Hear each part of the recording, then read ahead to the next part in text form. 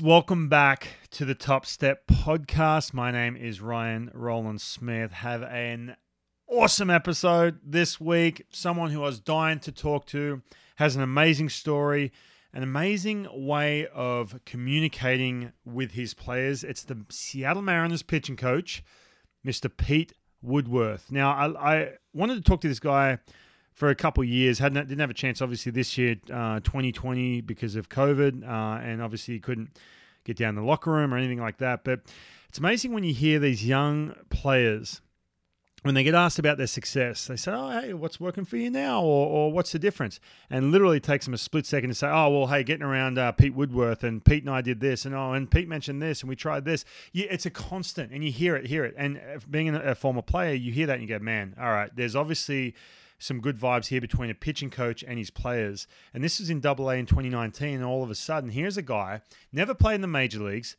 hadn't been coaching for very long, he's still super young, and now he's a major league pitching coach. And a lot of people from back in the day, the old school way of thinking is like, well, should have big leaguers as pitching coaches or coaches, or the game's changed. When you listen to this chat, this conversation, this sit down with Pete Woodworth, it is very clear as to why Justice Sheffield, Justin Dunn, all these guys have and are going to have success, and some of the younger guys coming up who get to work with Pete Woodworth. Man, I remember there was Brad Holman for me. I was in AA, and someone who really changed my career. And we talk about during this conversation, it's not because of this magic pill information. It's about the relationship. And Pete obviously has that. But we dive into that. We talk about his journey. If you're a Mariners fan or a baseball fan or just a fan in inspirational stories, make sure you pay attention, because Pete says some things that are critical here that can really, really help you out, I feel like.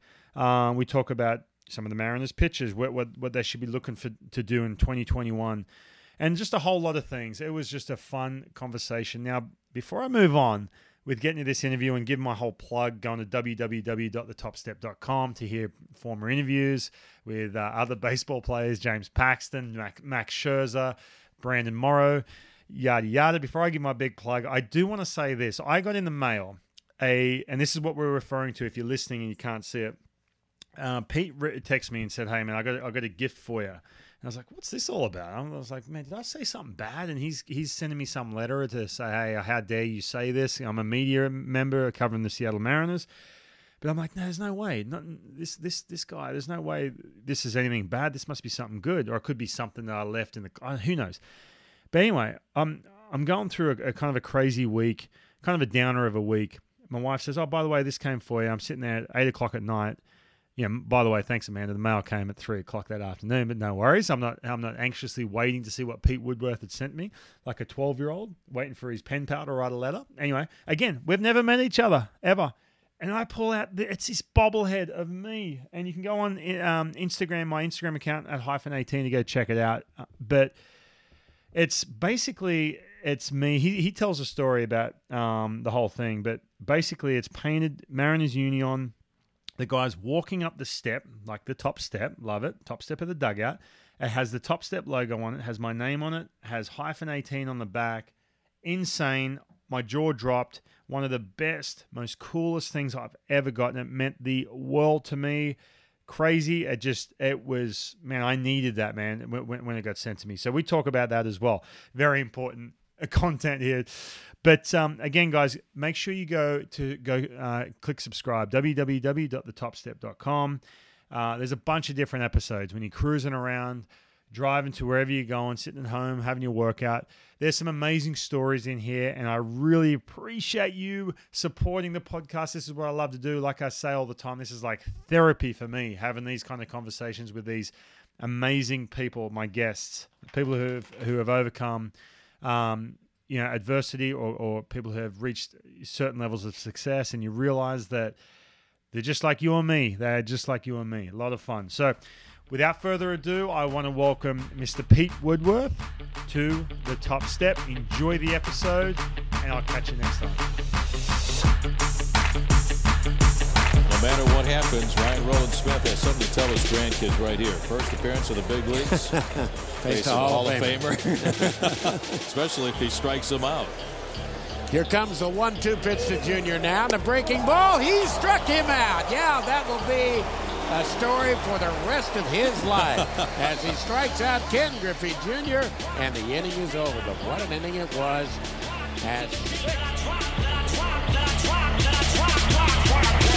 You'll never say that I'm not killing them, killing them, killing them, killing them, killing them. Hey, Pete Woodworth, mate, I've waited a long time to get you on this podcast. This goes back to 2019. Now, I want to get into Justice Sheffield in a second. Before we do that, man, I'm going to make you. I might make you feel. You got some explaining to do, right now. Okay. I mean, again, if you're listening to this, you can't see it, and I'll put this up on Instagram, dude. This literally right here. This bobblehead. All right, top 3 coolest things I've ever gotten, and not just. So again, man, not to you and I have never actually met in person, but this thing, man, this man, like, tell me the story behind this bobblehead. Okay. It's a long story. This is a 3-hour podcast because it may take a long time. All right. So it started with my dad. He's very creative. He's very crafty. He had always made interesting things. And my sister in college was dating the quarterback at the University of the South in Swanee, Tennessee. Yeah. And for Christmas one year, he got like a John Elway or Peyton Manning figurine and had painted it and made it look like him. And it was a great gift. The next year, I went and played in the Northwoods League for the lacrosse loggers. And I wore number 28. And like 2 or 3 years prior to that, Max Scherzer played on the same team and wore 28. And he had since gone on to obviously be a Cy Young and All-Star. So they made a bobblehead for him, and my dad got it, and he kind of made it look like me. Oh, there it is. And that is the Max Scherzer, Pete Woodworth bobblehead. All right. So that was basically, it's the same. You're saying it's the same model as Max Scherzer, right? That's if you chip off the paint. That's Max Scherzer under there, but so he painted that and everything. It wasn't like he sent this off to a player. He painted that. He painted that. Well, wow. I mean, what helped was we had the same uniform, same number. Yep. Same color hair. He made the eyebrows a little bigger for me, but both right-handed pitchers, so it was pretty easy. And it just kind of escalated from there. For my wedding, I made all the groomsmen bobbleheads. Now, growing up in the game, all of my groomsmen played baseball, so it was pretty easy. You didn't have to make one, for a lawyer or anything, a doctor. They were all ball players at one point in their life. So yeah, they all got them, and their reactions were great. They loved them. He even made one for my wife one year. She pitched. She played softball. He took a softball and carved her face into it.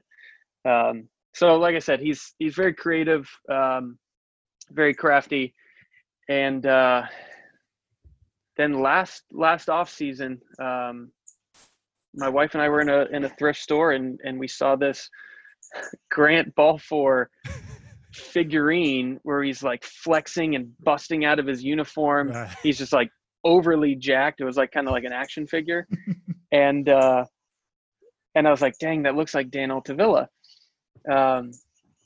And so, we got it, and I basically did the same thing, just painted it and slipped it into Dan's locker in spring training. Didn't really want to make a big deal about it. Just I saw it. I was like, man, that looks like Dan. That'd be pretty cool if he had, his own bobblehead of him busting out of a uniform. And at this point, you had him as a player in Double A? Yes.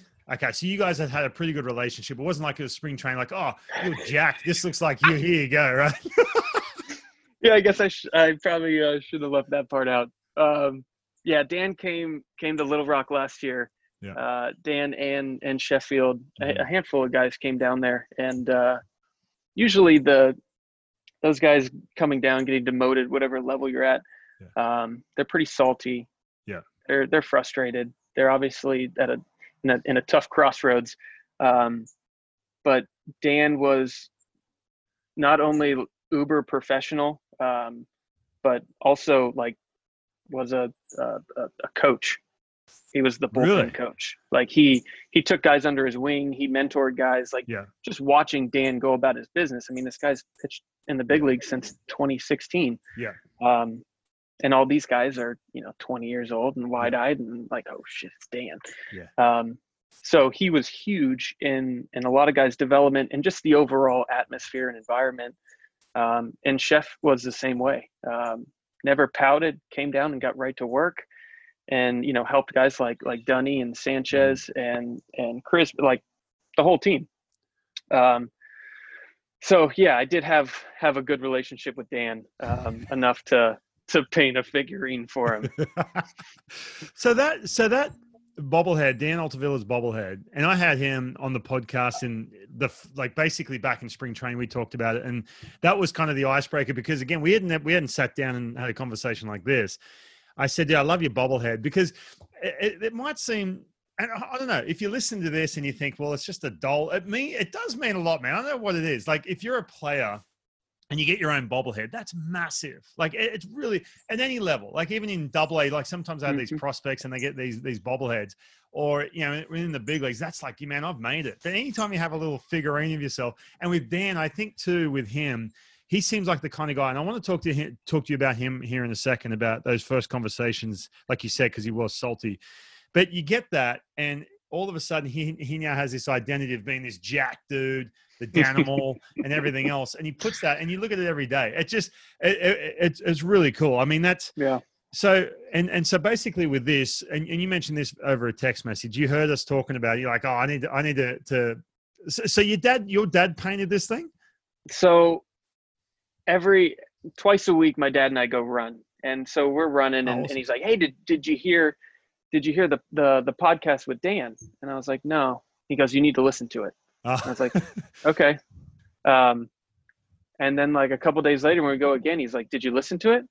And I was like, no, sorry, I forgot. And so like he forced me to listen to it. He's like, you have to listen to this. So we're listening to it, and it's going through the figurine, and obviously Dan's talking about it, and you are enjoying the story. Yeah. And he looks at me, he goes, we got to make this guy a figurine. Oh, that is awesome. That's great. This guy, he needs one. And so he was the mastermind behind a lot of it. So do you want to know who's beneath that bobblehead? I was thinking that as you're telling the story, as you're telling, first of all, now I know Grant Balfour, he's been on this podcast, and he's one of my best friends. And he's he's local where you're at now in Florida. He lives close to you. We were talking about it before you got on. Now the fact that I know that he was underneath Dan Altavilla, I'm sitting there thinking, do I want to know who is that underneath that? That is Craig Counsell. No way. Okay. All right. That so works. We found a Craig Counsell. He's standing on the step. Gotcha. I don't know. It worked, and he had a blast making it. He obviously enjoys the show. So that's great. He had a lot of fun. It was never taken lightly. See, I've spoke about you. I've had Justin Dunn, Sheffield, Altavilla. I even did a whole segment on a pregame show about the relationship with you and some of these guys. And obviously, it was tough this year, 2020, because I did. There's been times I'm like, man, I need to go talk to Pete, because it's funny, man. Talking to Dan, let's talk about Dan Altavilla first of all. You said he came down to AA, and it's inherent to have that salty. No, that doesn't have to be the way. I mean, there was times where I was salty. I'm not going to lie, where I'd get sent down. It was no one's fault but my own, just performance. You go down, but you have this thing where all of a sudden you get demoted, especially if you're not going to AAA, you're going back down to AA. Yeah. And what were some of the first conversations you had with Dan Altavilla? Here's a guy coming, stuff's off the charts, right? As far as stuff wise, what are the first couple conversations you have? Because it's your job to kind of get him on the right track, so to speak. Getting back to what that track was. And there's an unending amount of reasons why guys drift and veer off that track. But at some point, everybody does it. So it's figuring out what was that track, why were you successful, what were you doing, what were you thinking, what was your preparation, what was your mentality, like all of that put together. When was that track straight, and when were you on the right track? And that's usually the first step, is kind of sifting through all of the uncontrollable things that have been happening to them, and getting back to the basics of what they were doing when they were successful, and what they need to do right now to be successful. So when you look at Dan Altavilla, now he's been traded to the Padres, and it's bittersweet. I'm happy for him. He's getting a massive opportunity, but at the same time, it's like, he's a good dude, and I've sort of developed a relationship with him now, and so have you. For him, if you look at him now, he's off with the Padres. What are some of the key elements as a pitching coach, watching him do his thing, that he has to make sure he does in order to have success? I think he cracked a couple of those this year. It's just getting ahead, and I don't want to say throwing strikes, because he's better than that, but to challenge hitters to swing the bat. You said it. He's got really good stuff. He's got 2 elite pitches. I think the only time Dan gets into trouble is when he allows free bases and when he falls behind in counts, and that it makes hitters a little bit mortal versus him. When he's ahead in the count, when he's 0-2, 1-2, he's punching tickets right and left. Right. He's the Danimal. So it sounds simple, but that's really what he needs for the future, and what we kind of saw him do this year. Do you feel like some guys, like Dan Altavilla, for example, he loves, and we talked about this during the episode, he loves the analytic side of things. Do you ever get those players that, they get way too caught up in, and on this is one example. Obviously, there's a lot of different examples. Throw a pitch, boom, turn around, look at that iPad to see what the Rapsodo's telling us, and way too caught up in that as opposed to having some of that feel. Yeah, there's definitely a balance, and every guy's different. Every guy's wired different. I don't want to say the younger players, but guys that have grown up with the Rapsodo and with TrackMan in every bullpen can take in the information and translate it, and then get back to competing or get back to whatever the goal is at that time. Whereas like you throw it in front of a guy who hasn't used it at all or hasn't used it much, and it could definitely get noisy. It could definitely get busy. So it's figuring out where guys are. Are they, freshman level, or are they in grad school? What can they handle? But then also challenging them, bit by bit. I think we saw Taiwan and Graveman take big strides in pitch design this year, learning to use the technology, and both of them failed at paying too much attention to it while they're in it.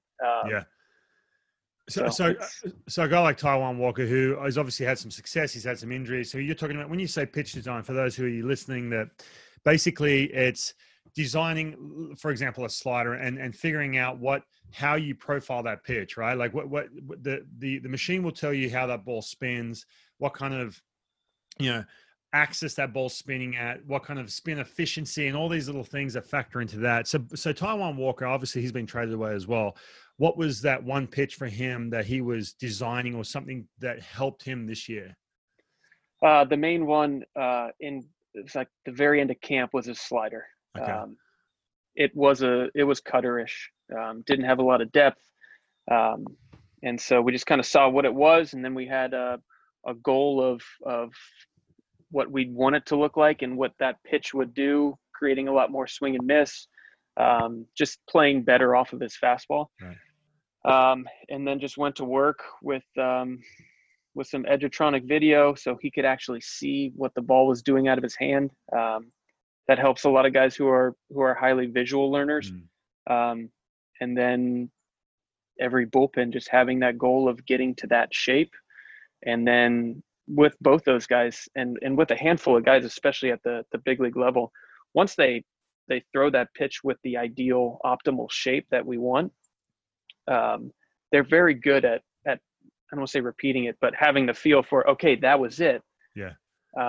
And then kind of maintaining that and taking that into either the game or the next bullpen or the next 2 months.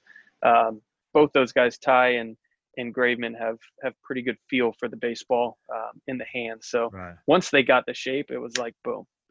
Now we have a better pitch. I got to ask you this, and this is a bitter question for me, and I love using this. Like, if we had this technology back when I was playing, I'd been a Cy Young, because and I don't know if you feel that way too. You've been around this at a major league level, at like the highest level, basically, where you get access to resources that not many people get, even though they might act like they do.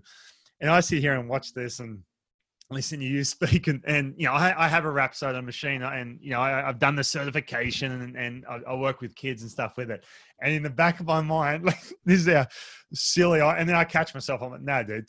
But I always say, man, if I had this when I was pitching, there's a couple things I'm like, should I have been pitching up in the zone, down in the zone? Was this just absolute garbage, this slider that seemed to get crushed, even though it was a good pitch? But do you feel like, going back to when you started this journey, you got done playing and you started this journey back then, looking at the way the landscape is now, guys like you, and what year did you start coaching? The fall of 2013. Okay, so that was, I got done my last year playing professionally over here in the US was 2014. Okay. By that point, there was still that situation where if you want to be a pitching coach at the highest level, you but basically you had to pitch in the major leagues, or you had to be in the minor league system for years and years and years.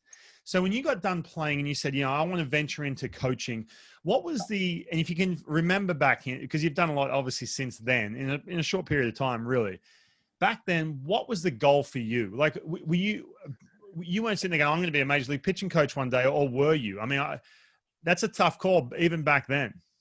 Yeah. That's a good question. I had two goals in college, was to pitch in the big leagues, and plan B was to be the pitching coach at Florida Gulf Coast University. Okay. And I had been released from the Rays, and I was going to go to indie ball, and I was going to make my comeback, and I was going to live out my dreams. And the scout that signed me, and I absolutely love him for this. Hated him at the time, but he said, don't do that. Like, you got no chance. He said, I didn't sign you because I thought you were a big leaguer. I signed you because you threw strikes, and I know you could help the kids in rookie ball. Wow. So yeah, stung like hell. But he asked me like what plan B was, and I said I wanted to coach here at Florida Gulf Coast. And he was like, if you play, you're going to come out of the game at 27, 29 years old. Yep. You're going to have zero recruiting, zero like you'll have to start at that age, and that's going to be tough. He said, or you can start right now. And I basically kind of told him off. Yeah. I was still dead set on getting to the big leagues. And then it was within 24 hours I called him back. I was like, all right, what's this scouting thing that you got going on with Tampa Bay? Maybe I'll give that a shot. So wow, okay. So man, because even then, you would have been a couple months into scouting, and you'd still carry that baggage of, what if I kept playing? What if I started throwing harder? If I don't throw hard enough, or my stuff's not nasty? What you know what I mean? Like, because I still sit back and go, why did I stop playing when I did? I'm still kind of caught up on that, even though there's a lot of, you just seem to forget every knockback you've gotten, basically, or that conversation. So you got into scouting how old were you when you started scouting then? 21, 22. So you were so young. I mean, that's kind of reserved for guys who are a little bit older, like when you think about it. And when you got into scouting, was the end game still, I still want to coach? This is my way there? Or were you like, no, I want to, all of a sudden now I'm a scout, I'm not coaching now? Yeah. The end goal was the pitching coach at FGCU. I love the area. I love the school. The pitching coaches that I had really impacted not just my career, but my life. And I wanted to do that. I wanted to give back, and I wanted to to be those guys. And the scouting thing kind of had this, well, if I scout, especially in the state of Florida, I'll get to know all of the coaches, junior college, Division II, D1s. I'll get to know everybody, and the scouting community as well. So my recruiting Rolodex, I could start building that. That way, when I do go into coaching, it would be a lot easier than, cold calling people or just, going off of my eyes. So that was the initial plan. Do this, and if you want to coach, this will definitely help you get a job. But I loved it.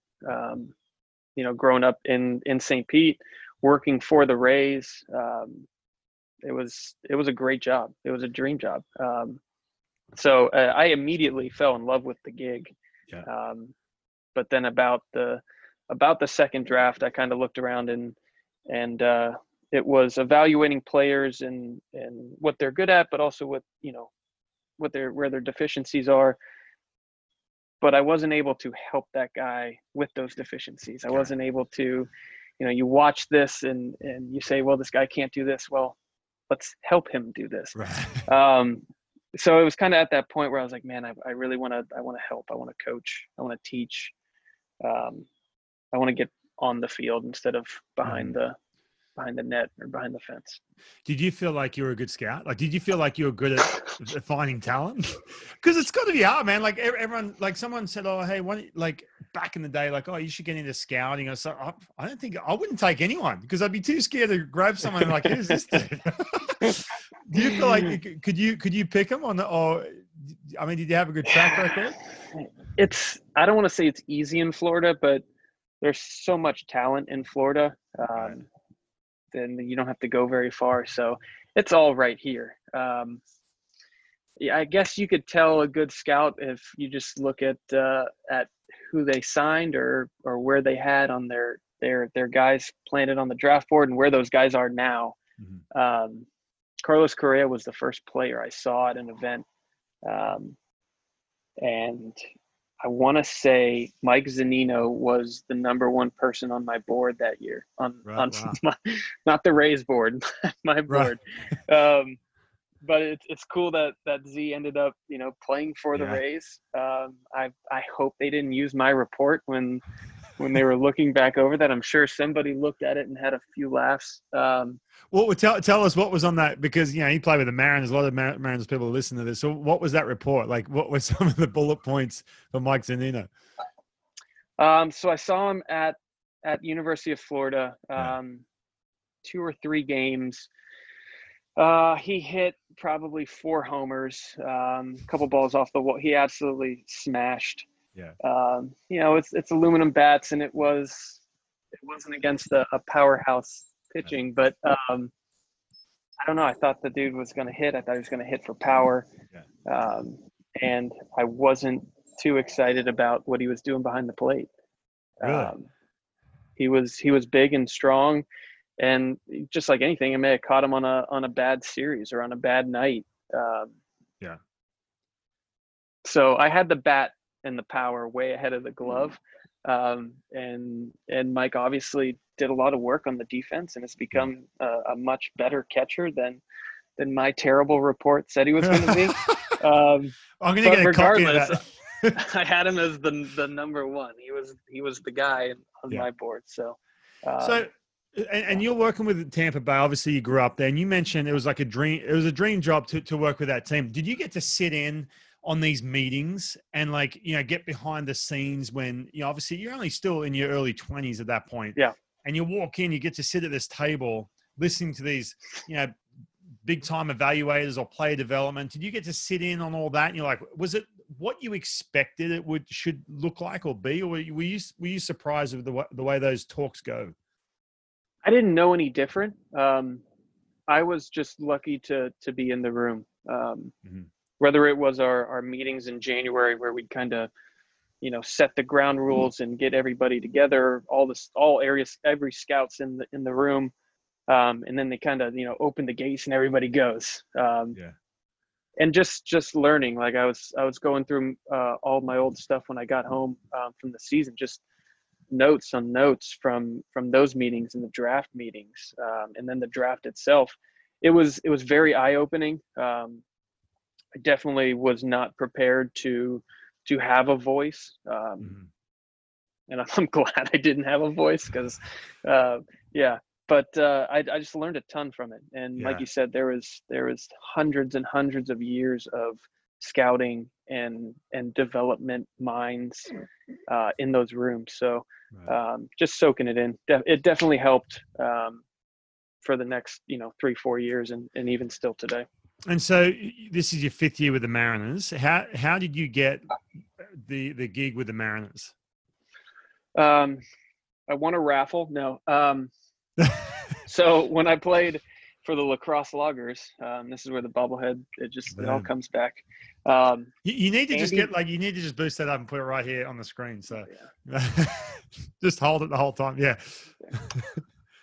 There we go. That works. There we go. So Chris Sale and I were college roommates, and we went up to play for the Loggers summer of 2008. Andy McKay was our coach. Got to know Andy. He was a junior college coach in California at the time, and was a mental skills coach, sports psychologist. And it was actually being around him made me fall in love with coaching even more. He opened up that side of the game that I never knew existed, the mental side, in reading. And so I played those 2 summers there with him, learned a ton. And then I actually had agreed to go be his pitching coach in 2010, that next year, if I didn't get drafted. And so the draft happened and my name didn't get called. So I packed up my Toyota Camry and I drove to La Crosse, Wisconsin. Nice hybrid, or is it a hybrid model? Oh no, this was like a 01. I'm surprised it made it there. Got all the way up there. I'm having dinner with my host family, and the scout from Tampa Bay calls and asks if I want to sign with them and pitch for the Golf Roast Rays that summer. So I had to call Andy the day before the season started and be like, hey, I got to go. The Rays called. And he's like, yeah, totally understand. So I kind of left him hanging.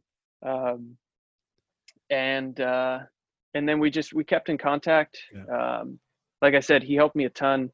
He always provided, content, whether it's books or articles. And shoot, whatever, 2015, 2016, he called and said, hey, we have an opening in Clinton, Iowa. Would you be interested in coaching with the Mariners? And I said, when do you need me? And he said, I need you in Clinton in like 3 days. So this is during the season. So what happened? Who was June. There? What happened? Who was there before you? Oh shoot. They fired him. They fired. No, he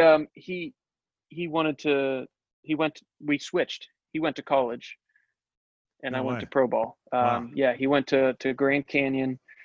Rich Dorman. Right there. Yeah. Rich Dorman. Oh, dude, he's one of my really good friends. Dorr and I switched. Okay. Wow. So you guys, I did not realize that. Man, there's way too many connections on this conversation right now. I can't believe it.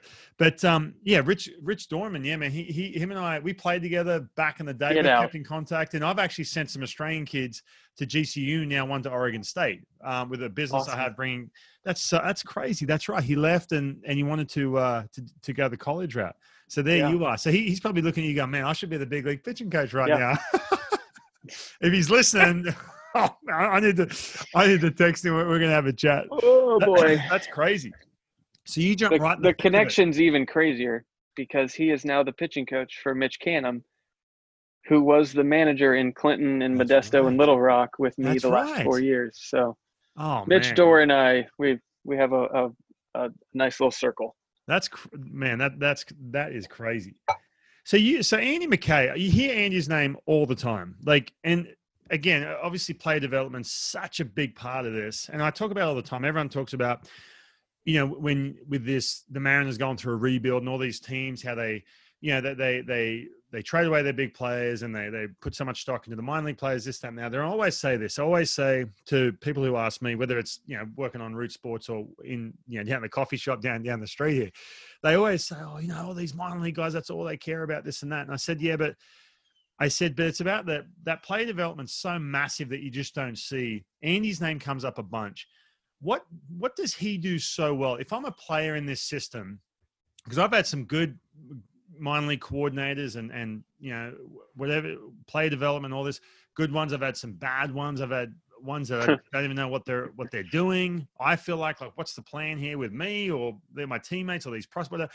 What does Andy do do you feel like in his whole process that makes this work, in your opinion? Great question. Andy has created the playbook. Okay. And this is over his 30 years, maybe more. I don't know. But he has created the playbook, and he has simplified it. And then also has brought in the right people to bring that book to life. So it's not like he's in the trenches, doing pitch design. He's not working with our hitters in their movement prep. He's not in the gym. But he's created the blueprint. He created the playbook. And then, like I said, has found the right people and great people to bring those pages to life. And I would say the main thing is holding us accountable to that. So with that, everyone's on the same page. Like, if, for example, it's the same philosophy or the same, not mantra, but the same kind of guidelines. If I'm in A-ball, AA, AAA, and even the big leagues, everyone's on a similar page. That's the goal. Okay. Because without being too specific, every player is different. Everybody needs their own, touch. But for the most part, the overlying philosophies, mantras, ideas, just how we operate, it should be the same whether you're in Boca Chica or you're in Seattle. And the reason I asked that is because I've been with different organizations. I left the Mariners 2010, and then I bounced around. I was in the minor leagues here and there. I remember the Red Sox. I'll use them as an example. There was this level of respect from the players. The players would come in on the minor league side, and this is how we do things here. It wasn't this, oh, you're going to do it this way or beat it. It was a respect thing. It was, there was a really good communication, first of all. But from a player's standpoint, you walk in like, man, I really like what they do here. And A-ball guys knew exactly what, it was very transparent up to the big leagues. I found that there was times when I was, in a younger player, I'd be doing something or working on something. And mind you, obviously it's a different generation, different time with technology and stuff like that. But I'd be an A-ball working on something, get to AA or get to high A. The coach barely knows who I am. He's like, what pitches do you throw? And I'm like, he goes, that curveball's too slow. And then I get to AA and they're like, no, that's your, it would drive me nuts. And then hitting on the same side of things where I'd watch these hitters and these hitters just pulling their hair out because it's like, dude, I just spent 2 months doing this. So it's easier said than done, right? Because when you have a player, especially you're in AA the last couple of years, you get these guys, these big prospects getting traded over. And I've seen this too, where they come over, everyone tells them how amazing they are. They have for the last couple of years. They get traded, and rightfully so, but they get traded over. And if something's foreign to them or something doesn't seem to, doesn't vibe with you or something, they always go, and you may have found this too, coaching. Oh yeah, when I was with the Red Sox, we did this or that, and it just creates that part of for this player that next couple of years, man, you are really limiting yourself, and that player development aspect's really not going to come into it. Okay, so when you have a player come in, like let's say Justice Sheffield, right? He comes in, he's a little bit different because let's go Justin Dunn. All right, let's go because he came in. When you have a guy like that and you want to not put your stamp on him, but help him, what's the process like with that? Because, you could have, and you've probably come in and you've probably had some players that just, you might suggest something. They're like, no, this is what's been given me. There's that they put that wall up. So what's that process like with these young players coming over in the trade? That's a good question. I hate everybody's different. That wall is thicker for some and easier to jump over than others. But just for Dunny's sake, most of last year was spent just getting to know each other and just building a relationship and kind of building our houses next to each other. So you don't necessarily have to jump over the fence. You can still communicate. And that works both ways. I don't have all the answers. So a lot of it is, hey, have you done this in the past? Oh yeah, I did that in college. We tried that, didn't work. Okay, good. So you're just kind of crossing things off instead of saying, hey, this is what I think you need to do, or this is what we think you need to do. Just like any relationship, you have to make sure both sides, see the level of respect and the level of care. And then I don't want to say it's easy, because it's never easy. It's not an easy job. It's not an easy task to develop as a pitcher, but it definitely helps during 160, 140 games every day with somebody. It's interesting, because anytime I hear, like, I had Brandon Morrow, who's still playing, and he's had a lot of success, but he's had a lot of failures too. We dived into that, and I said, hey, who's that one pitching coach that turned a corner for you? And boom, literally instantly he came up with a name. And it's when he went to the Blue Jays. And it was funny. He literally, like, within seconds, and I'm the same way. Like, Brad Holman was a pitching coach I had in AA. And it wasn't so much the information I was getting. Like, the information may have been great, but I just trusted it. And we just had that communication where we were buddies, but I just respected him. He respected me. So when I hear, Justice Sheffield, I talked about this earlier, 2019, he's got there's a lot of pressure on him. And I'm not saying, oh, poor guy, whatever, but he comes over from the Yankees, big trade, James Paxton, everyone's expecting big things. I'm on the media side, and I hear it all the time. Like, they were like, oh, yeah, Sheffield. Like, everyone's just, like, itching to see success and to see that, 95 zap blowing doors off and everything else. He goes to AAA, struggles. Then he goes down to see you, right?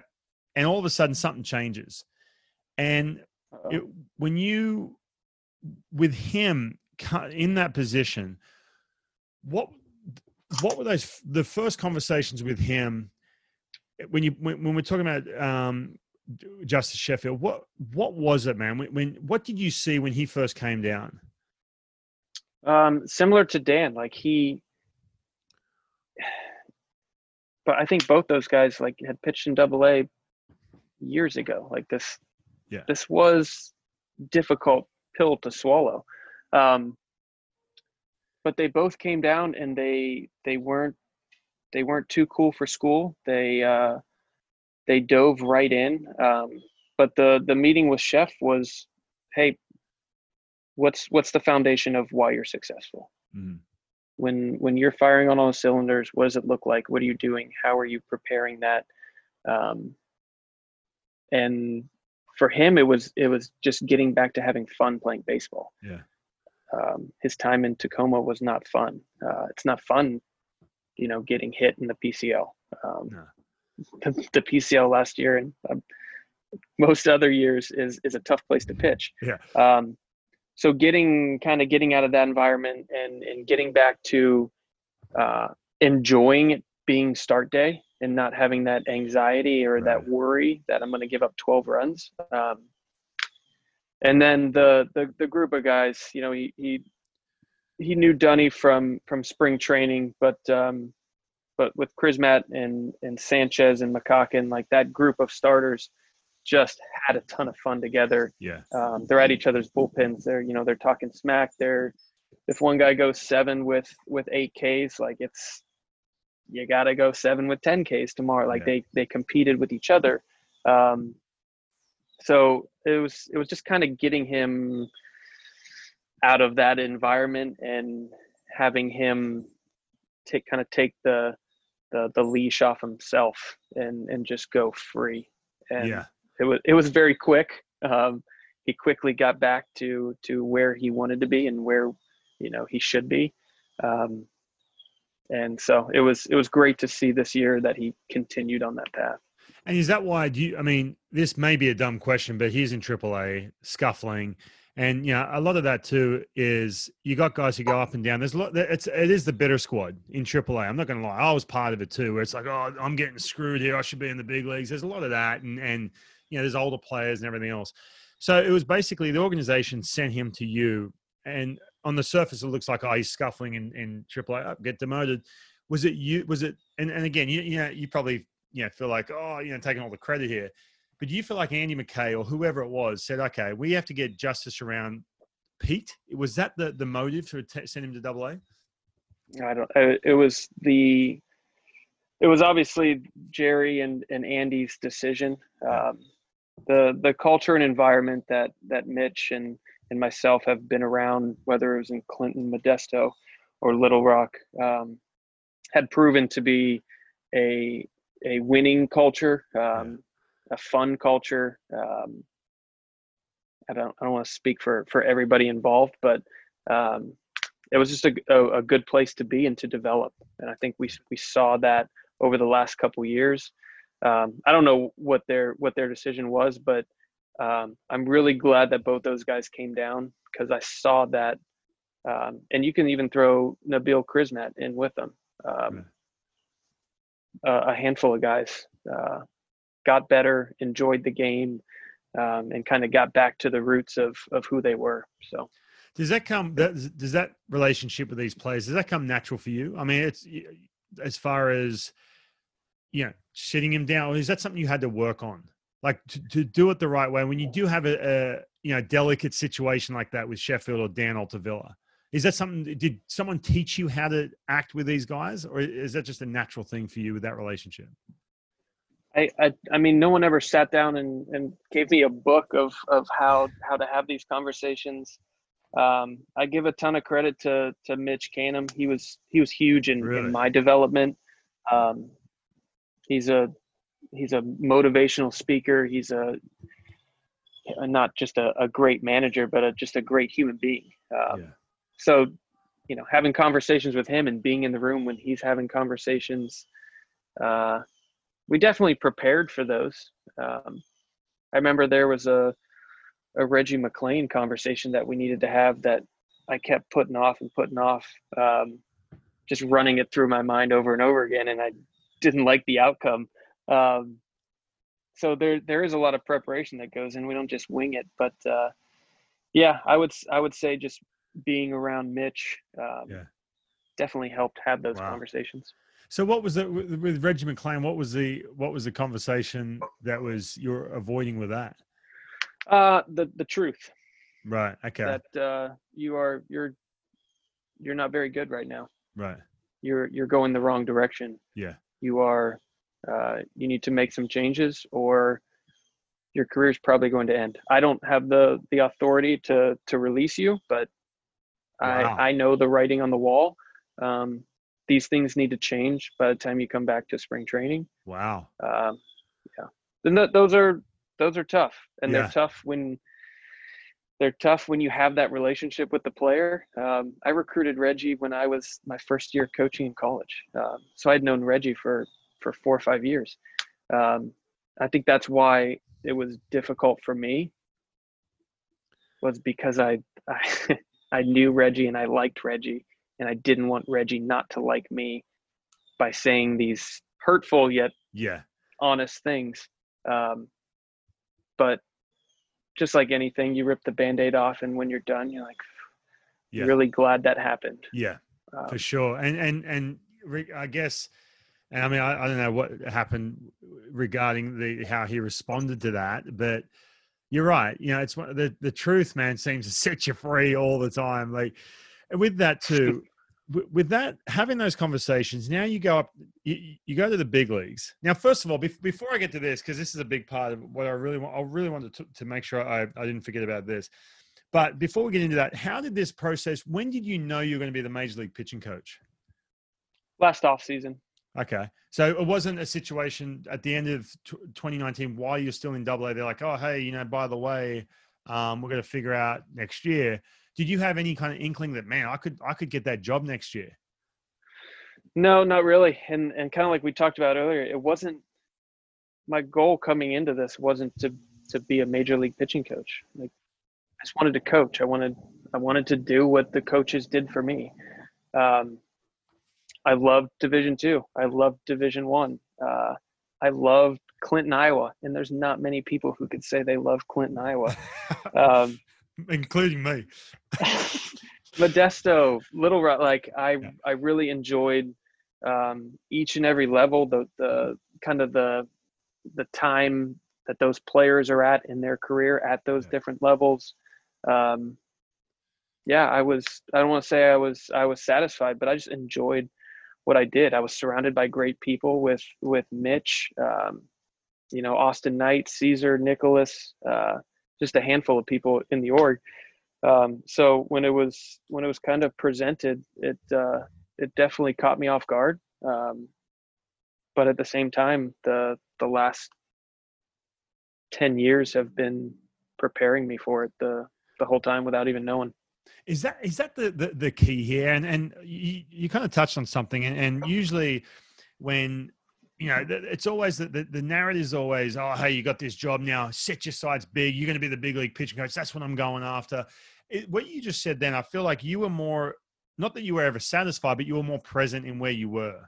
And you could do an amazing job, and that'll take care of itself. Is that the key when it comes to this, whether it's trying to be a major league pitching coach? Because a lot of it's out of your control. I mean, You really have to have a network or know people or be the best buddy of a manager. You see that all the time. Some guys I've seen in the big league pitching coaches, I'm like, man, like the stories I've heard, they don't really translate that message, but they're best buds with the manager. Mind you, that was 10 years ago. It's different. The game's different now.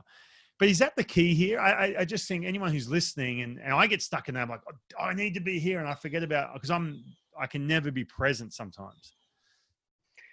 That's the key for me. Yeah. And that was something I learned from Andy McKay as a player, was taking it one pitch at a time, being as present as possible, embracing the suck of summer collegiate baseball. And I think a lot of those things that he had taught me, I've just kept building and building. And yeah, that's how I've kind of approached every opportunity I've gotten. Just go all in, enjoy every second while you're there. And I know that, and Mitch and I went back and forth on this because he has goals and he's driven and he's got it written out. He's got a 5-year plan and a 10-year plan. And I was like, man, that's exhausting. Yeah. So that's completely polar opposite to your approach in a sense. Yeah. Wow. But Man. The cool thing was, like, his goal was to be the head coach at Oregon State in 5 years, 3 years ago. And it worked out for him. And then the approach that I had, worked out for me, I guess. So I don't know if it's the way, but it's definitely kind of how I've been raised. So in the off season, who gives you a call and says, "Oh, hey, did you have to go interview first? Did they have like 5 candidates for this pitching coach?" I don't know who else was in line or where the candidates were. Okay. I had talked with Andy. I had talked with Jerry a ton. It kind of helped that they knew me. I've been in New York. Brian DeLunas was very helpful in the process. But yeah, I don't know what other direction they were thinking. Did you nail the interview? Like, did you have to, was it all over the phone? Did you have to go in person? And did they sort of scold you? Like, because I remember hearing about, the next Yankees manager, Aaron Boone, and some of these other guys, we spent 6 hours in a room and went over what my plan is and all that. I'm like, man, that seems exhausting. So what for you, like, was it something that you feel like, I nailed this phone call where they trust me and to be the guy? I thought so. I had a lot of help. I hadn't interviewed for many jobs. I mean, I told you the scouting one, like the scout that signed me just kind of brought me in. My first coaching job, I didn't even know I was interviewing. I was just having a conversation with the head coach on the phone, Greg Brown. And at the end of the conversation, he asked me if I wanted to be his pitching coach. Oh, wow. So I didn't have a ton of experience. So I had both our mental skills coaches just kind of help me be more professional. Yeah, I guess. right. Help me learn how to talk better.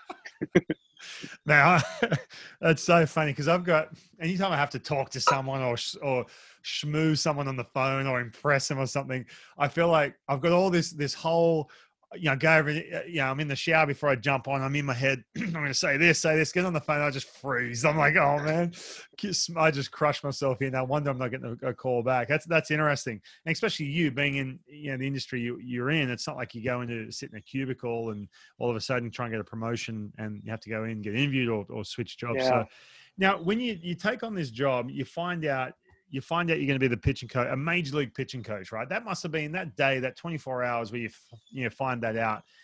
You must be sitting there thinking, was there ever that? I love to talk about imposter syndrome all the time. I feel like I deal with it. I've talked to guys, and did you feel like, hold on a second, they're going to figure me out here? I don't deserve this? Or you're like, no, hell yeah, this is mine. What was that first 24 hours like when you were really trying to process this? I was super excited. My wife couldn't really wrap her head around it. Right. She doesn't know. She doesn't think I'm that good, I guess. Right. Yes, she's the one sitting. Hey, hold on a second. Did they call the right person? So it was interesting, but it really wasn't until the first spring training game, right, where I'm on the step with Scott. That was kind of when it finally sunk in, and that was like months later. Yeah. So yeah, there was a lot of uncharted territory. There was a lot outside of, I don't want to say my comfort zone, but my normal preparation zone. So it wasn't until the I don't want to say the lights went on because it was a 1 o'clock game, but it wasn't until that first pitch that it was like, all right, it's the same thing. It's a different uniform, but this is pretty cool. Yeah, now that you're putting it like that, it completely changed my perspective on it. What about like you got guys like Kendall Graveman's been around the game forever. You've got Yusei Kikuchi, who is this coming over from Japan. He's obviously signed a big deal, and he's in second year of it. Marco Gonzalez, who's coming off a good year. Did you think about before you met these guys? What were those conversations going to be like? Did you ever think, well, what am I going to say to these guys? Because they've been doing it for a long time. How did all that go down? Like, was that just an easy transition or is that something that took a little bit of work? It was pretty easy. When you're at spring training and even when I was, the high A pitching coach, you have some interaction with those guys. And I learned quickly, I don't know, maybe I was wrong, but, it didn't matter that I was 26 or whatever. It didn't matter my age. It didn't matter what level I coached at. Like, that player was a pitcher. He was a human being. Yeah. Felix is at a much higher level than some other guys, but they're all human beings, and you interact with them just like you would any other player. Yeah. Some guys are nicer than others. Some guys open up quicker. But I really didn't have any reservation of oh shoot, like how am I going to talk to Marco Gonzalez? Right. How am I going to get through to no, they're pitchers. Yeah. Who want to compete and want to win, and I'm a coach who wants to compete and wants to win. We both want the same thing. Let's go get it. Signing Taiwan like in spring training, I was a little intimidated. Because I didn't know him from past spring trainings. The last couple years at the end of the year, they would bring Mitch and I up to Seattle for a series. So, I got to know a handful of guys up there as well. So Taiwan was really the only one that I didn't know, bigger name coming in, big guy. Yeah. And then he played for Dorman in Clinton. Yes, You know, that's right. Yeah. years passed, so we had the door connection, and immediately Taiwan became one of my favorite players to coach. Right. So that was really the only one. Yeah, I'm in my head. I'm thinking, something that let's say hypothetically, you saw a player that been around. Let's say they played for 10 years in the major leagues. Well, okay, let's say Felix, for example. Let's say you watch Felix. Now, obviously, you didn't get a chance to work with Felix this year, but you watch Felix or whoever, and you see something that they're doing or some way that you want to help them, because you said that early, during this conversation, that you see guys like, man, I just want to help them. If you've got someone who's on that kind of pedestal coming in, right, and we're just talking hypotheticals here. Let's say, again, 10 years in the show, you've seen them do their thing. You're like, man, I can really help them get back to being the best version of themselves. How do you approach that? Like, is there that and let's say they are a little reserved, for example, and you really want to get this information across. And Marco seems pretty easy. I mean, he seems like, he's very easy to communicate with. But let's say Marco's the toughest guy to coach. Say that again. Marco's the toughest guy to coach. Why is that? Because he's so damn good. Right. And his routine is like, there's not much to do. That machine is well oiled, my friend. So you just ride along. So basically, if we're speaking of Marco, so you just like, well, have a good off season. You've got to figure it. I mean, because it has to be, and going back to, because I want to touch on that here in a second. You've got someone who kind of has their guard up, big time career, has gone off the track a little bit. What's the technique, man? How do you approach that subject? And obviously everyone's different, but what's the first thing you would say if that was the situation? Oof. I feel like I'm interviewing you right now for a job. You gotta find out, do they want to get back to where they were? Right. Or are they satisfied with their hundreds of millions of dollars and right. Good question. Are just kind of riding the wave to the beach? If they are frustrated with where their stuff and where their career has gone and they really do want to change, then it's easy. Yeah. We both want the same things. Yeah. And then it's about providing them the path and the framework and I don't want to say the information, but the action steps, right. And just kind of knowing where those line up, not trying to do 12 things at once, and knowing what's most important right now and what's the end goal, and just kind of getting them started down that path.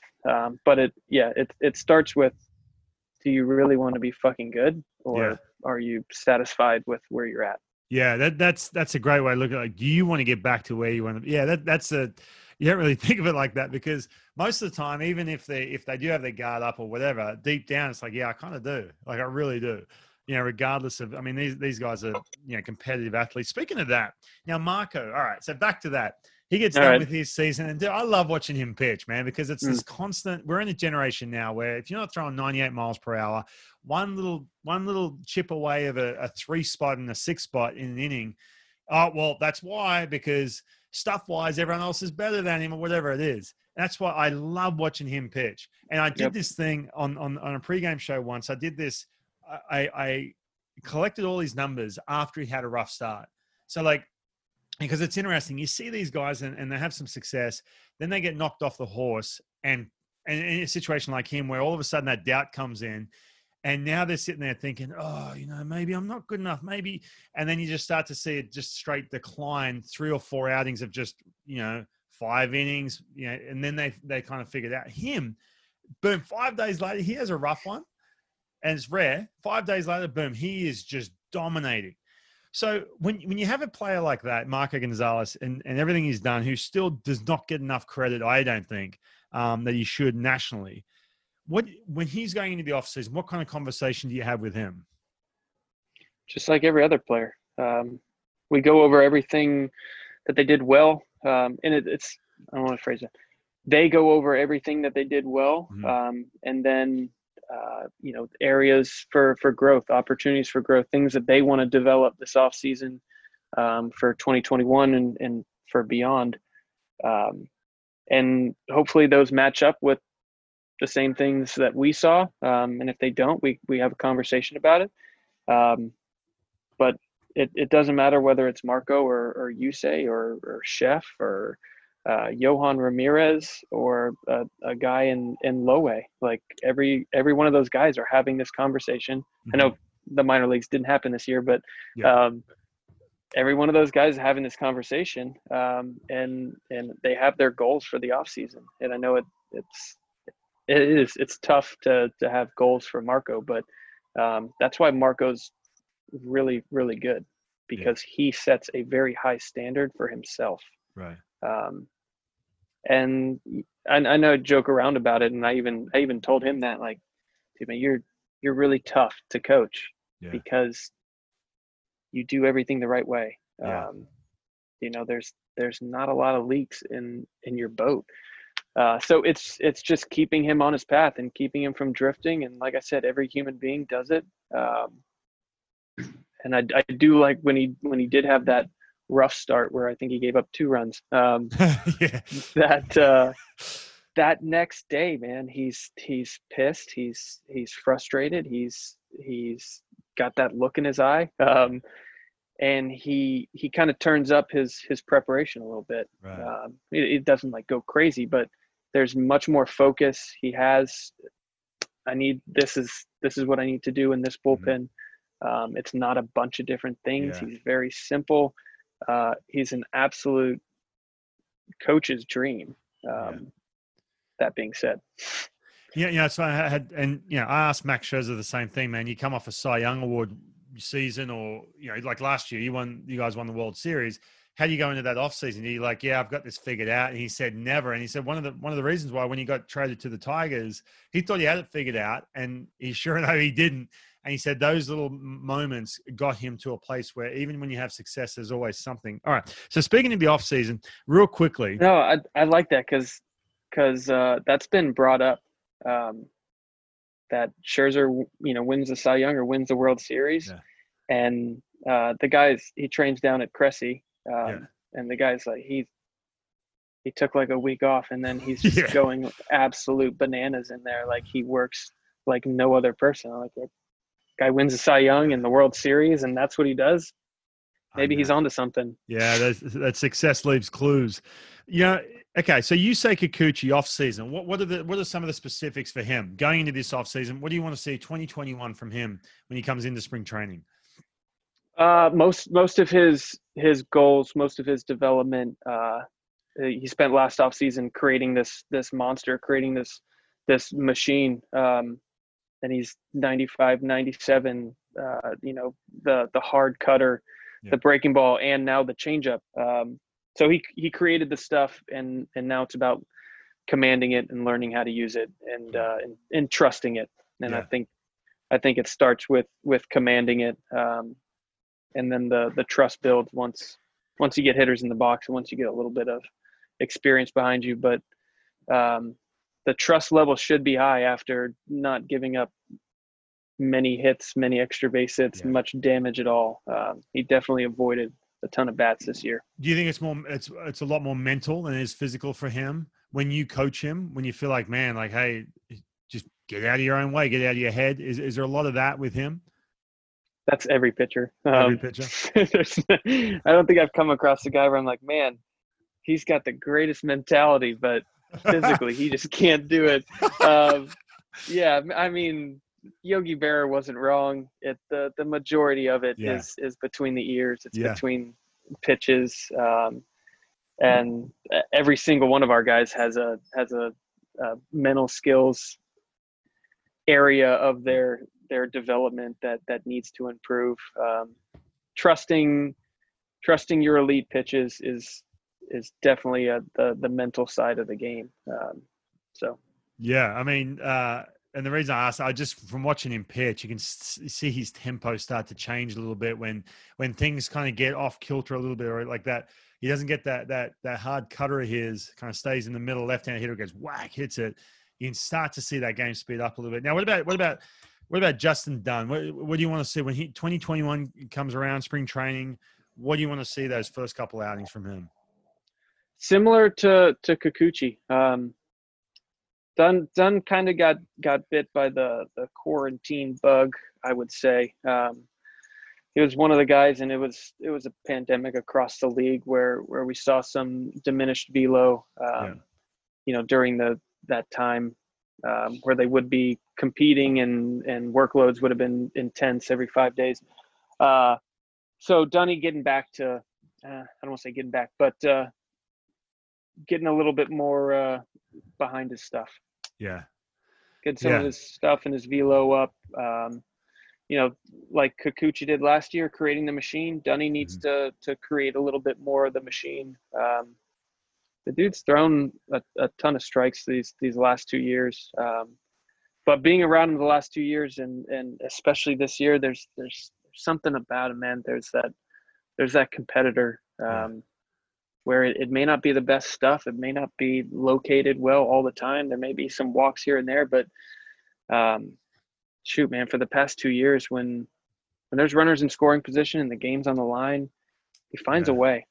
Yeah, that's true. That's for sure. Watching him do his thing this year, that's for sure. Is there anyone on the Mariners staff that it's more of a physical thing where you're like, hey man, listen, like you had Justice Sheffield last year, changed to a 2-seam fastball and, worked out for him.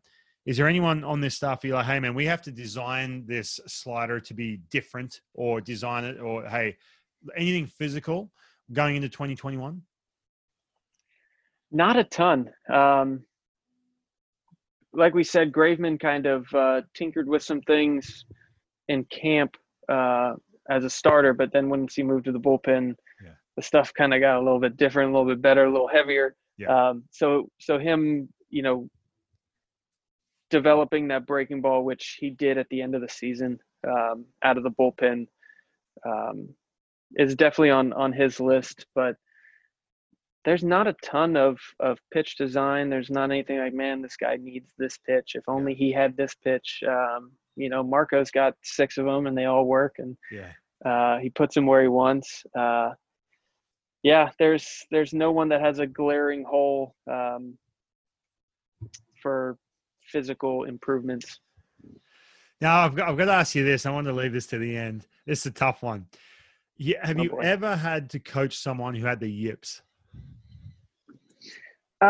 Yes. We had a player in the organization who he had them and was working out in Peoria to clean it up and was on the right track, and he was progressing, and we needed a guy to cover some innings. I don't remember why, but they were confident in him, and so they sent him our way, and the poor kid wasn't ready. And I think he walked 4, maybe 5 straight, and that was it. So I didn't really coach him. Yeah, I was a witness. But the guy for the bullpen, for the Braves bullpen, Tyler Matzik, if I recall, was with us in spring training a couple years ago, coming back from this disease. And so to see him in the NLCS in high leverage situations, they're trusting in this kid, and he's coming in and pumping the zone to see where he's come from in the last 2 years was really cool. Once again, didn't coach him, right? Saw it kind of at its worst, and just to see him back out on a major league mound was awesome. What's the cure? Like, from what you've heard, that's $1 billion cure, right, man. There. Because I'm Daniel Bard's going to be joining me on the podcast nice. later this week, and he had it bad. I was with the Red Sox in 2013, and we became buddies in spring training, and then he dealt with it. And now he's seen him back. It's just so cool to see those guys, like you said, he's like, man, because I had the yips, fielding a ground ball, throwing to first base. Up the first base line, boop, just airmail that thing. And it's funny, but it is the worst, man. Spring training, and I've told this story a million times. You'd stand on the third base line, do the PFPs. I would just sneak behind the home plate and sneak over. Yeah, I've done my rep, because I just didn't want to do it in front of anyone. Like, it was brutal, even though it was spring training. It was just so in my head. I was hoping you're going to come. Well, this is what you got to do. Boom, boom, boom, boom, boom. But is there one thing? Is it something you have to dive deep into the mental side? Is that close your eyes and throw it? Like, is there anything you've heard like that coaches have said, oh, hey, I had this kid and boom, this worked for him? Is there anything that you can dig into? The one thing that I've heard that has helped is throwing things that aren't baseballs. Wow. Okay. Throwing tennis balls, throwing plyo balls. It's kind of like you said, like it's the bunt down the first baseline. It's like one event that does something to our brain. So to take part of that event out kind of changes the scenery. That's something that I've heard that has helped. I'm anxious to hear what Daniel says, because he did spend some time as a mental skills coach. So I'm sure just like him reading and learning about the mental side, like he's like, oh my gosh, this was me. I just have to change the way I think about this. And I'm sure that definitely helped.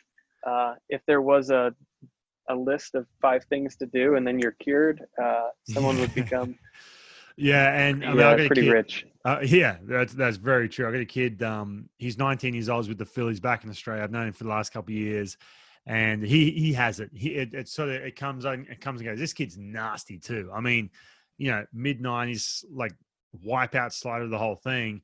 But we're diving into all this other stuff that's going on off the field and everything. I'm like, man, should we go that route? And that's why I'm really curious to hear what Daniel Bard has to say about that. But I was hoping, man, I hope you had it's like, oh, check out this book. I wrote this. Boom, here it is. But yeah, unfortunately didn't have anybody in college that like you could have the experiment with. Yeah. And then at the professional level, like if you get it, you don't last very long. Yeah, it's tough. It is tough. It's like you said, it is a disease, whatever you want to call it, the creature or the yips or anything like that. But hey, look, I've kept you way too long, Pete. This has been awesome, man. This has been great. And I'm really hoping again, not that I'm a disease expert or anything like this with COVID. I'm just hoping 2021 gets back to normal. I'm sure you are too. I mean, that must have been too for you. Your first year as a pitching coach, it must have been such a bummer, dude, when all of a sudden you get shut down. You're like, man, I've gotten to know these players, and then all of a sudden. You're so close. Oh, man. I just. Spring training, I know I don't have much to base it off of, but I thought we were in a really good place in spring training. Yeah. Just the whole clubhouse, the whole team. Yeah. What if I'm a Mariners fan out there, what am I looking forward to for 2021? Oof. A lot of the guys we just talked about. Me personally, I'm looking forward to more of Kyle Lewis. Yeah, man, he was so fun. He was fun to watch in High A. He was fun to watch in Double A, but he has definitely evolved and is coming into his own. And talk about being present, just enjoying every pitch, every at bat. Yeah. From the pitching side, I really love where our starters are at. Looking forward to seeing what Yusei looks like in spring. Chef coming off a good year, looking to build on that. One we didn't talk about, Nick Margavicius. I had him on the list. He's standing very right exciting, like, man. Yeah, I loved the development and the steps he's taken. I don't know if they're noticeable, but great kid, great human being, great worker, everything you want in a player. He's a Marco in the making. I wanted to ask you about him too. And again, I don't want to keep you too long. I just looked. No, hey, I was like, man, I've kept you so long. But I had him on the list because he's a kid, man. And I did try to do some digging. Some friends of mine who with the Padres. How do you give up on a kid like that? Is there something off the field? Like, is there an attitude problem or something that we don't see from the media standpoint to give up on a kid? And all I got back was it was a roster crunch. We didn't want to give up on him. I'm talking about for the Padres. Yeah. And watching him do his thing, and not that here's someone who, and you talk about Marco, talk about Max Scherzer, guys who've had setbacks in their past at some point. I feel like the fact that he did get DFA'd and something kind of gave him that, maybe not saying that he took things for granted back then, But dude, watching him do his thing and getting a chance to start in that rotation and hold on to that, even when you've got all these other guys that are gaining so much attention, man, it was so fun to watch. And I love talking about him all year long. So what's something Nick Margavich's this offseason you want to see out of him for 2021? His is kind of physical. Here we go. Nice. He's got a great fastball. Yeah. Loves his fastball. That was the first thing we noticed. And it's unique. It's from a high slot from the left side. It's downhill with uphill. It's what you want. It's very Snell-like. The secondary stuff isn't bad. He just loves his fastball. So there is some work to improve the curveball, changeup, and slider. It's not an overhaul, but it's more just trusting that those pitches are good too. And then, learning how to use them, where to use them, what hitters, what situations. So that's Nick's next step. But in the line of elite preparers, he's at the top of my list that I've been around. That's what I heard. I didn't know if that was, if that was legitimate or not, because I mean he's so young, and watching him, and I always try and hear the way these guys talk about themselves in a post-game interview, and because I try and put myself in those shoes, how do they handle when they get hit around and everything else. But no, it's fascinating, man. And one other thing too, I've said before I let you go about 30 times in the last 20 minutes, but is there that fine balance too, man? I feel like with you, and if I was playing underneath you, it'd be like, you're obviously very easy to communicate with, buddy-buddy. Is there ever that fine line where you still have to be an authority figure for a young guy like Margavich's? Is there that balance? Is it too much of, being a pitching coach and being their best friend? Do you ever worry about that balance at all? I was told at a young coaching age, not to get close to the players, right? Because they'll throw you under the bus as soon as they can. And I had trouble wrapping my head around that, because I knew as a player, the coaches that helped me the most were the ones that I had a real relationship with.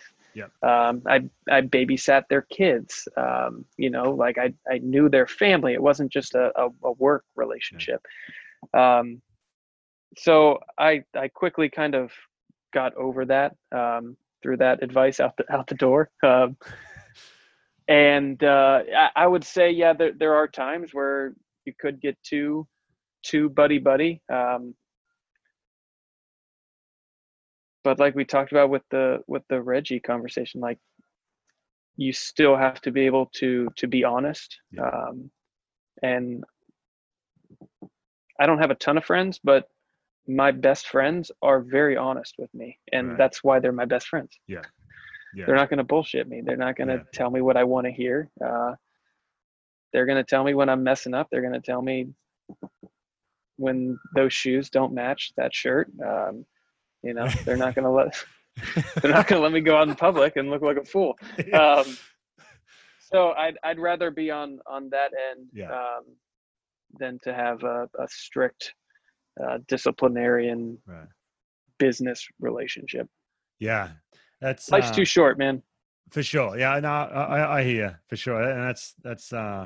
Man, I feel like every time when I do these podcasts, it's like therapy for me. Like I'm trying to learn as much as I can, and it just, it brings up things that as I'm going through. But Pete, this has been awesome. I want to say this, and you and I have had a long conversation, and I've kept you too long. But that bobblehead, it seriously meant the world to me, man. That just I haven't had a gift like that, and my wife's gonna kill me now because she got me something cool for my birthday. I think she got me a tent or something that we never used. Shoot. But no, I got this. I said, "Oh, this is the best thing I've ever gotten." She looked at me like, "Oh, thanks." Like, all the cool. No, but dude, I got you in the doghouse. This is literally, if this is going to be my little studio, right? The one corner of the house that the kids can't run past me. But this is going to be glued to the table, dude. Thank you so much for that, and then thanks for the time. And I can't wait. 2021. Hopefully, we're back to normal, and we can actually have a conversation in person. Hell yeah, absolutely. Awesome. I appreciate all you do, man. Thank you. I thank you, man. I appreciate that. Now, is that a backdrop behind you? Are you just in like a little studio apartment, or are you trying to like show us This the is my mansion yard. here? This is my Just the Zoom backdrops. this is my screened-in porch. It finally dropped below 90 degrees here in Florida, so Nice. not too shabby out today. Yeah, no. As soon as you turn the camera on, first thing we talked about Graham Balfour. He has the big screen thing to keep the bugs out, right? Yeah. Yeah. Florida has its issues. Bugs are one of them, but yeah. like I said, it's 74 degrees right now. So Awesome, man. Well, I'll let you get back to your off season, Pete. This has been fun, and I look forward to chatting in person. oh yeah. Hopefully, see you soon. Yeah, sounds good. Hey, hope you enjoyed that episode with Pete Woodworth. Awesome. I mentioned Daniel Bard during that interview. He's supposed to be coming on here in a couple of weeks. I can't wait to have him. But guys, make sure you go. If you like what you hear and you missed some of the earlier episodes, I've got Max Scherzer, James Paxton telling amazing stories, Marco Gonzalez, Dan Altavilla, Randy Couture, MMA fighter. You name it. Make sure you go to www.thetopstep.com. Excuse me. And you can see the buttons right there. You just click on the button, whatever it is. If it's Apple, Google, Spotify, tell your friends too, man. Tell your friends about this podcast and leave reviews. Whatever you got to do. I want this thing to build because it's a lot of fun. I love it. It helps me. Hopefully, it helps you hearing some of these stories. All right, we'll catch you next week on The Top Step.